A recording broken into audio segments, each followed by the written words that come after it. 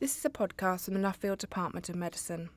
Dr. Richard Antrobus talks about his research in the development of a universal flu vaccine. Hello, Richard. Hello. Why do some people need a flu jab every autumn? Well, the reason that you need a flu jab every autumn is that influenza has seasonal peaks and troughs. So flu doesn't really circulate very much in the summer, and then having the flu jab in September or October allows you to develop some immunity for when flu's really circulating in the winter. The reason why that needs to be repeated every year is that one of the problems is that the flu virus changes very rapidly. So that the immunity that you develop one year won't necessarily help to protect you the following year. And then why do only some people get the flu jab? Well, we know that it's more serious to get flu if you're elderly or if you're got a certain medical condition like heart failure. So the vaccination programme is specifically targeted at those at-risk groups. And how does the universal flu vaccine actually work? So a universal flu vaccine is one that can provide protection against a broad range of influenza strains. There are many different ways to try and achieve that, and ours is just one vaccine in development, one candidate for that in development. What they all have in common, all universal flu vaccine candidates, is although I've said that some of the parts of the flu virus change rapidly, there are actually other parts of the virus that are relatively stable year on year, and they're also relatively the same between different strains of flu. So universal vaccines target the immune system at those relatively stable parts of the virus. Our vaccine specifically works by stimulating a type of cell called T cells, and these T cells recognise a couple of key internal proteins from within the flu virus. That has some issues, so T cells to some extent will decrease more rapidly over time as opposed to things like antibodies, which more conventional vaccines utilise.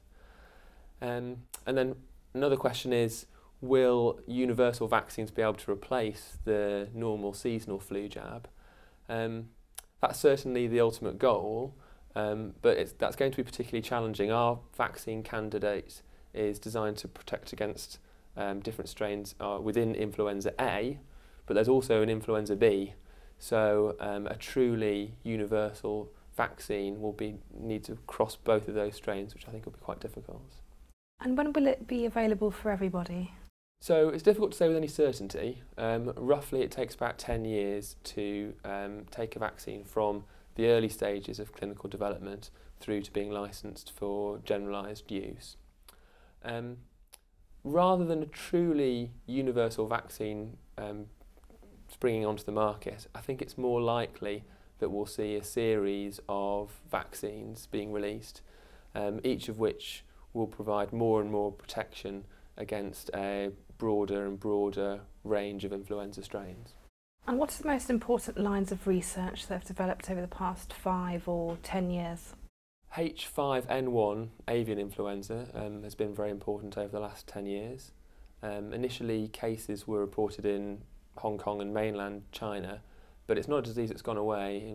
In fact, it's spread progressively further and further west.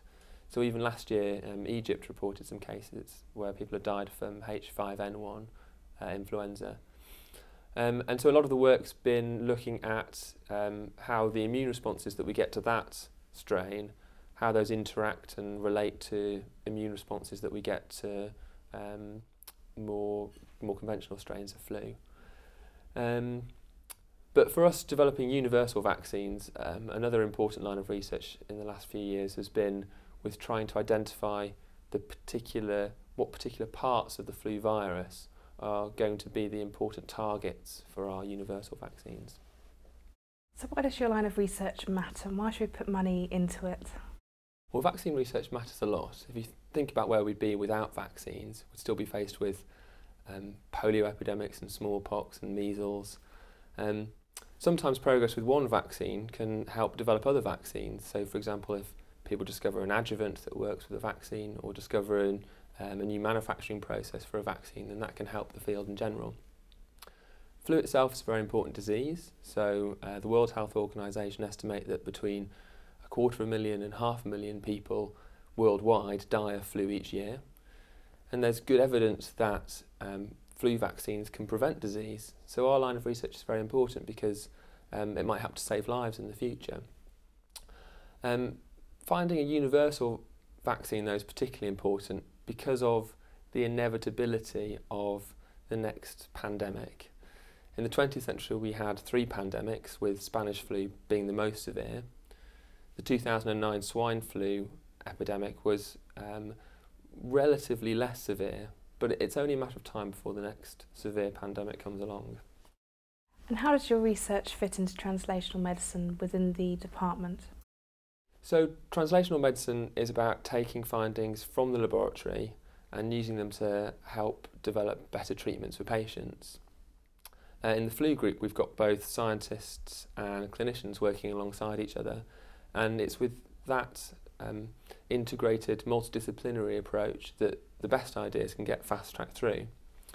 So even in the short time that I've been working in the group, I've been able to use data from the laboratory to help me design a new clinical trial where we've tested a novel combination of vaccines for the first time in people.